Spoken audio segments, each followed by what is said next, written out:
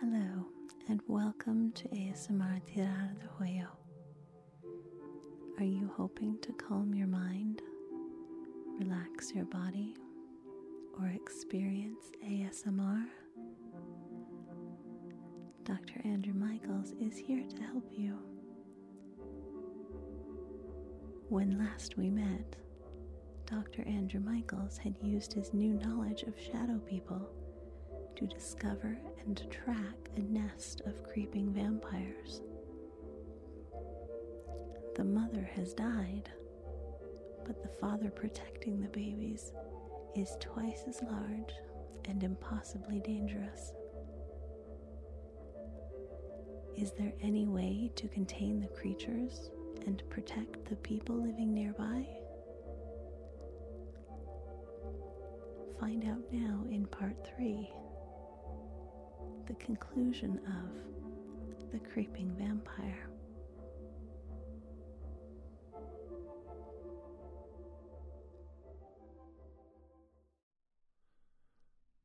Hello and welcome. I hope to tell you what happened at that small lake in that farmer's field when we finally got the situation with the creeping vampire under control.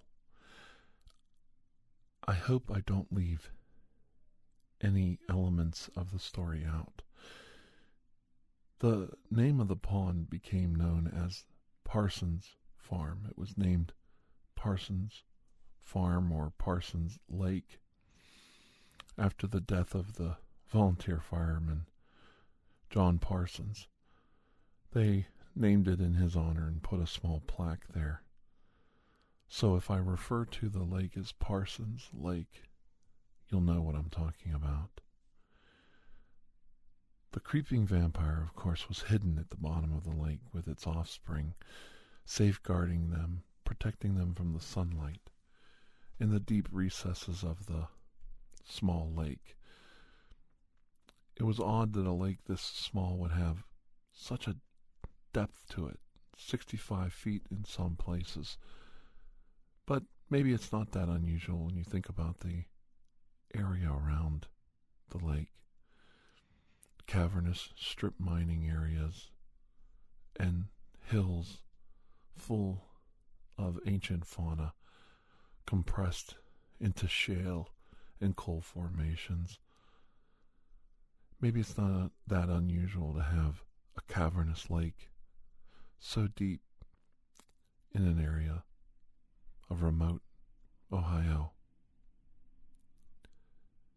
It was windy and stormy that day. The next night, the sun was overcast, and this allowed for a lot of activity in the lake. The small creatures hatching daily from the nest of eggs, surrounded by their giant brood from the creeping vampire itself, the father figure of them all, 29 feet long, an exoskeleton so massively dense we didn't even know if typical artillery would work against it. We had the National Guard standing by with heavy armament, and we were ready with even fighter jets.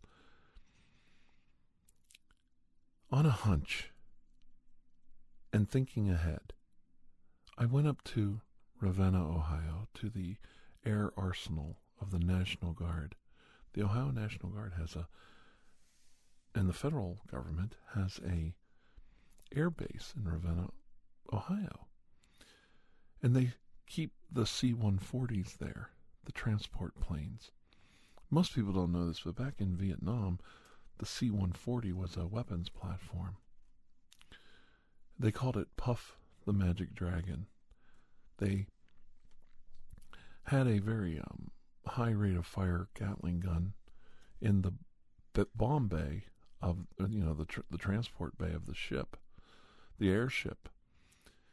And it would lay down computer-guided fire from this Gatling gun from high distance, and these planes would travel at a very slow rate of speed in the air, and they could lay down 50 caliber rounds from this Gatling gun over an entire area.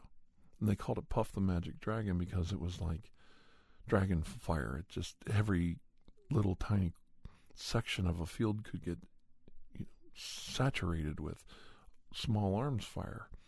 And I thought this might be something to see if they had that available in case things got out of hand. And I was talking to the officers there and explaining the actual problem and the actual situation with this creature, and that we didn't necessarily want to kill all of them, but if things got out of hand, we would have to take the defensive posture and stop the spread of this creature from the area. It had to be contained at all costs. It definitely didn't belong in our ecosystem, but it had some major weaknesses, and one of them was light itself. They assured me that if push come to shove and they were called upon, they would take care of it. They had just the right weapon system in mind and told me not to worry about it further, and they would have 2 planes on standby in case they were called upon. They would have them in the air, and if needed, they would circle the area and lay down suppression weapons to control any outbreak. I thought, well, this is wonderful. They seemed like they had a grip on the whole situation. And this was odd to me. Usually the military's a little behind the curve. They're very intelligent men. They're great at their job, but when you present them with a supernatural or a prehistoric, in this case, problem out of their normal range of enemies, they tend to sit back and ask us, the scientific community, what we think. But in this case, they seem to have the answer already. I just took them for their word, told them, for once, I'm happy somebody's got a grip on things, and I left. It was a short drive back to Parsons Farm in southeast Ohio. And by then, with the overcast and the sun dipping down into the horizon, there was a lot of activity. The creatures were coming out, and they were wanting to know what to do. We decided that we were going to try another capture program. And teams of men started to gather up and capture the smaller creatures. We were able to capture at least 24 of them, put them in cages, and keep them relatively isolated, both sound-wise and visually from outside stimulus, in a cargo container that had sound-deafening materials on the outside. This way, if the creatures decided to make their call to the giant protectors of their race, as they did in the previous nights, they wouldn't be able to hear them because of the sound deafening, but they would also not be able to react if they heard any calls for communal help. Everything was going well. We had, as I said, about a couple dozen specimens gathered up, caged, and properly quarantined in a cargo container. We sealed that container up for safety purposes only, and right around that time is when things started to get quite insane. And when I say insane, that was when the sun went down. The sun went down, the little ones weren't as active anymore. Now it was time for the beast to feed.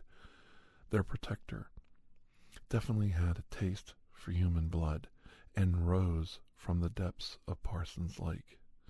He was huge, 29 feet tall, probably around 35 feet in total length, but he could rear up to about 29 feet tall, with 4 of his legs able to attack and 2 of them in the tail balancing the rest of his body.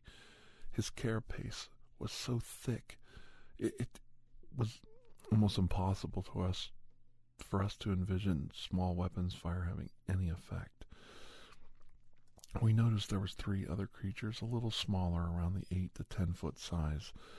We were wondering if those were female versions. The female version seemed to be smaller than the male version. The male version being the one that was protecting the brood and the horde of eggs. The female being smaller would lay the eggs, and then the male would have the job of protecting them. They seemed semi-aquatic, but they were able to spend unlimited amounts of time in the open air. Maybe that was how they gestated their eggs, I'm not sure. But there was a possibility that they had made it again, and we didn't want this to get out of hand. We needed to take some of the bigger specimens captured. They needed to be captured, and they needed to be studied. And if that meant that we were going to have to take some of them, kill them, whatever you want to call that, then that was what was going to happen, because we couldn't let this outbreak spread. And their idea this night was for it to spread. The male dominant one, the giant beast, took his claws on his 2 front legs and literally shredded the barrier that we had around the lake. By this time we had a chain link fence on the outside of the plywood, wood, and plastic barrier around the lake. This was immediately dealt with. He completely shredded it, spread it out, and his brood started to leave the area of Parsons Lake. A anti-personnel carrier, a small tank, I think they call it a Bradley's personnel tank, personnel mover, drove up and was about to open fire. The creature immediately saw the threat of the tracking vehicles coming towards it, reached over, picked up the Bradley fighting vehicle, picked it up with 4 of its legs, and threw it upside down into the lake. The men started to clamber out of the lake. The creatures were on them. It threw it into the lake to feed the smaller creatures that were still in there, being protected by the giant beast. The men were screaming for rescue and being attacked. Now, these creatures were small, smaller than, say, a 12-pound dog, and the men were able to kick and push them away. But some of them were getting attacked and getting, it's not so much bit, but hit with the siphon hoses of the creatures. When they were attacked, they were able to realize it and knock the creatures away. But they were also trying to swim and get to the edge of the water. One of the 8-foot creatures turned around to come back because it was obvious they were hurting the smaller creatures, and they started to hiss. This brought upon one of the more adult-sized creatures towards the men to stop them from hurting them. We all noticed this, and of course precautions were put in place before the attack occurred, and men started opening fire where it was needed. We tried to control our operations and only fire as needed, but things started to get out of hand as the great beast slid across the ground very quickly. It could move incredibly fast in very quick motions, and it was always unpredictable what direction it would go. And anybody that started to fire on the smaller creatures, it would immediately attack. So we tried to set up fields of fire where the creature had to go from one group of men to the next, and then they would stop firing, so the creature would be a little confused on what or who to attack. But it didn't take long before things got out of hand. A full-blown battle was beginning to occur. We pulled our troops back, pulled as many men back as we could. Most of the men in the lake were rescued from the Bradley fighting vehicle, and we tried to take up a defensive position and use suppression fire to keep the creatures back. Several of the smaller ones were destroyed or killed, but the large one did seem impervious to small-arm fire. We rolled up a National Guard tank into position to fire upon it, and we called in for artillery and air support. I made the phone call for Puff the Magic Dragon, and they started to bring the C-140s into a trajectory to have them do an overflight. The tank that pulled up onto the battlefield took aim at the giant monster and fired one round. The large shell from the tank penetrated the creature's carapace and exploded out the other end. It literally tore a gaping hole completely through the creature. It wasn't quite the result we were expecting. We thought it would explode on contact, but instead it exploded when it came out the other side. That was fine, but the gaping hole seemed to fill in quickly, almost like liquid concrete flowing down into the hole and sealing it back up. Was it a defensive mechanism with the creature, some kind of healing process? We didn't know. But the tank quickly took aim and fired another round, this time higher up on the creature between the two top dominant clawed legs. That shell went screaming through the creature and exploded in midair behind it, illuminating the scene, illuminating the giant creature, crossing the distance towards the tank, and seizing it with 4 of its front claws. It picked up the tank, rolled it over upside down, and slammed it directly into the ground. The men, of course, were safe inside, though they were jostled and probably injured. They would survive the day, but the tank was now upside down with its tracks up in the air, rolling worthlessly in the air. The creature turned and started doing wide sweeps of its claws. Once in a while it would grab a man and throw him, or grab a man and slam him into its snout, sucking the life from the man. It was an amazing sight. We were totally outgunned. We were totally out of sorts. We did not expect this kind of reaction. These creatures were trying to set up, in my mind, a distraction by attacking us so openly and hostile that it would allow the smaller ones to escape. It was a good thing I had my contingency in place, and the contingency was just now arriving. The 2 C-140s were unmistakable. Over the fire and the din of all the explosions, death, screaming, and gunfire from every direction, came the sound of the C-140s flying low, flying in close. They turned and started to circle the area. Their bay doors open. They deployed their weapon. Of course they couldn't fire their Gatling guns because of the men below. The friendly fire would be incredible. They would kill as many men as they killed creatures. And that was not what they were going to do. A new weapon, a weapon in case of an apocalyptic event, was deployed. 2 huge infrared lights, literally miniature suns, fired up from the 2 airplanes and blasted the entire area below. The squeals, the screams from the creatures as they were all illuminated was insane. The creatures all through the fields reared up on their hind legs. It was like they stood up into the face of the sun.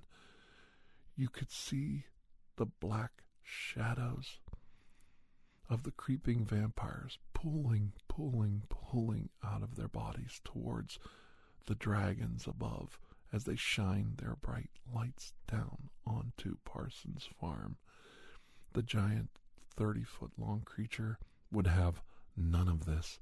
You could see the dark shadow of it as the light trained on it. An almost audible gasp came from the creature as its carapace opened on its back. It was a male. It was a drone, and like a giant carpenter ant, it opened up its carapace, and it had wings. It took to the air and started to fly directly towards the C-140s as they scoured the ground, burning the creatures with the light of an artificial sun. Thank God we had 2 of them, because the creature was aiming directly for one of the planes. Now, in that moment of emergency, they took evasive actions, and just before the giant creature struck the giant C-140, which it would have brought directly to the ground, 2 fighter jets that were hidden in the area had an open shot on the creature and opened fire with their air-to-air missiles. Great explosions took place in the sky, about 20,000 feet up. The giant creature ripped into several large pieces, its carapace completely destroyed. The shell of the creature split into too many pieces to heal itself. It literally exploded in midair. The planes swung around and kept firing their fake sunlight onto the area, burning and burning all the creatures, pulling the shadows out of them. Watching these creatures die, watching them scream from the power of these artificial suns, was a horrendous sight to see. A whole race of creatures being destroyed as they tried to make their getaway. All of Parsons Field was bathed in this artificial sunlight. No matter where the light hit, these creatures could not absorb it, could not hide from it, could not stay away from it. One of the jet planes flew overhead towards the lake and dropped some kind of missile into the lake itself, and the lake became a broiling, frothing, foaming eruption. They threw some kind of chemical in that reacted with the water of the lake, and the lake started to literally burn. Whatever was left in the lake was chemically burned beyond existence. There was no life left in the lake or outside and around it. I sat down for a moment on a log, watching the carnage around me, the giant creature hitting the ground, the pieces of it breaking up, the smaller ones dying, everything coming to an abrupt end. This battle was over, and my military friends, my government, for once was very far ahead of the curve. They took care of it expediently and with great efficiency. The men moved in and started to take care of the wounded. We had 3 men die that night, and it was horrible to know that a total of 4 men were killed in this entire action, stopping this creature from spreading across the face of the earth. But one small solace came to us, that this creature probably went extinct because it couldn't deal with the sunlight. The world bathed in sun most of the time. Eventually this creature would be put out of existence because it couldn't live. It just couldn't live outside of hiding constantly in the darkness. The creatures of the world would know and be active during the day and hide at night so that it couldn't find them. Sure, like an anteater, it could search around and try to find food, find nutrients, and find hidden creatures sleeping. But eventually, they couldn't sustain themselves. The animals of the world eventually would be able to put them down on their own, and evolution would choose them to not survive, not to go forward in the timeline. The creature itself had too many weaknesses, but its lust for life, its hunger for life, kept it going in the deep recesses of the earth. Fragments of its civilization survived as the creatures of the shadows entered in to their bodies. The great loathing of being driven into extinction, driven into the caves, into the dark recesses of the world, fed their lust, their hunger for life, and allowed them to be taken over by the shadow creatures.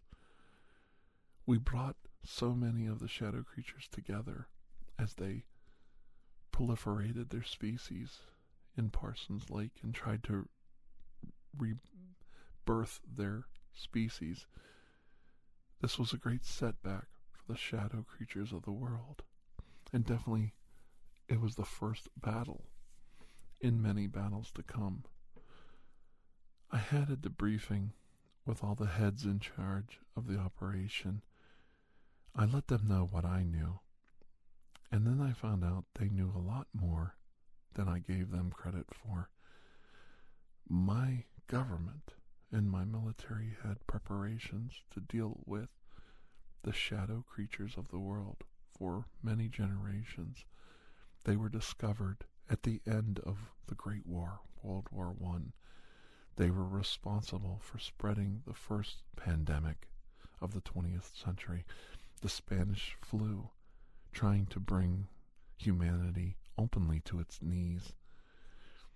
We found through the infrared lighting of the fake sunlight we were able to generate that we were able to bring these creatures to bear, bring them to their knees. We were able to suppress their spread upon the earth. My government had known about them for a long, long time and had many precautions in place. The problem was, until I came to that air base, they weren't made aware that they were going to need their help in combating creatures brought onto the surface by the shadow creatures. They should have been contacted immediately, and a military liaison should have told me that their expertise was at my disposal. They were only made aware of the situation when I took my time out of my day to drive up to Ravenna Arsenal and let them know.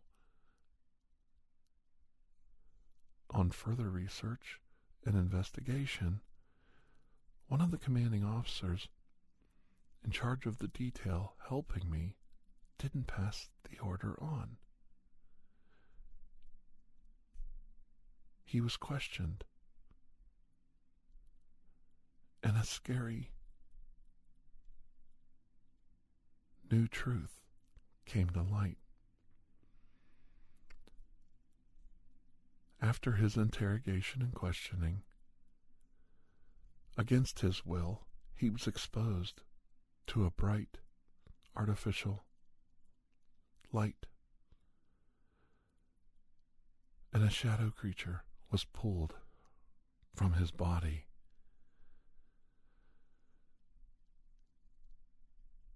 He was quarantined and questioned, and he had no idea when or the fact that it did occur.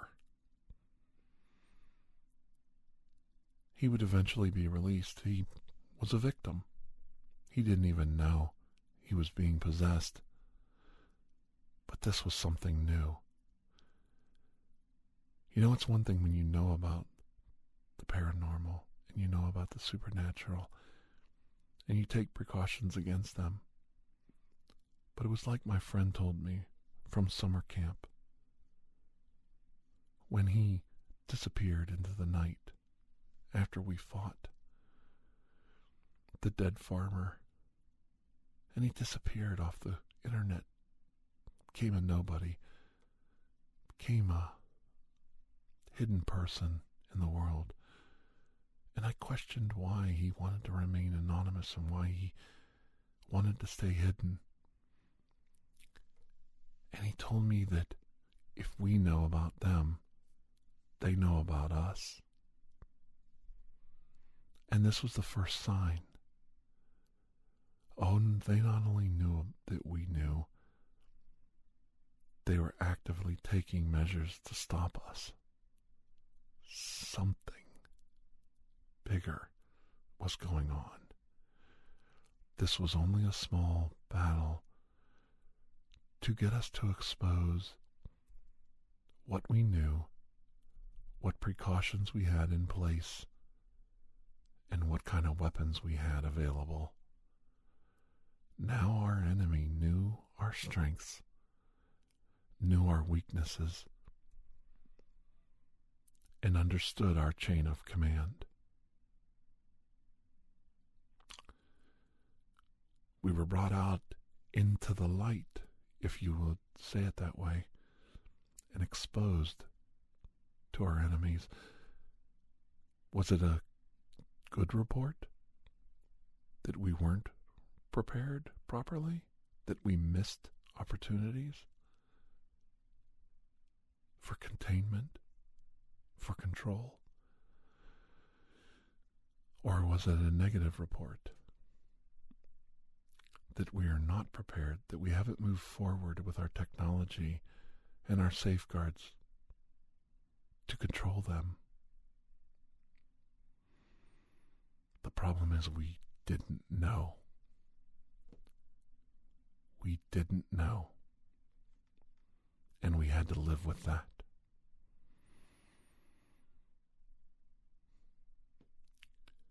Thank you for joining me. We have a new adventure next week. A never before heard of cryptid creature creeps out of the darkness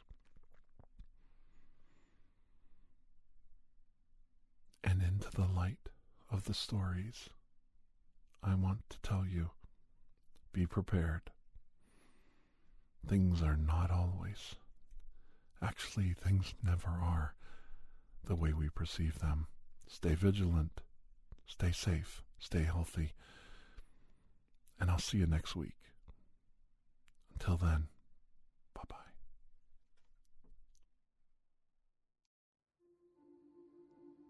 Thank you for joining us for ASMR Tirar de Juego. Please take a moment to share, rate, and review this podcast. It really does help. If you are interested in additional ASMR content, you may view our library of videos at youtube.com/tirardejuego. The theme song, Atlantis, is by Jason Shaw of Audionautics.com and is used by permission. Correspondence, including questions or requests, may be sent to tirardejuego@gmail.com. On behalf of Dr. Andrew Michaels, thank you.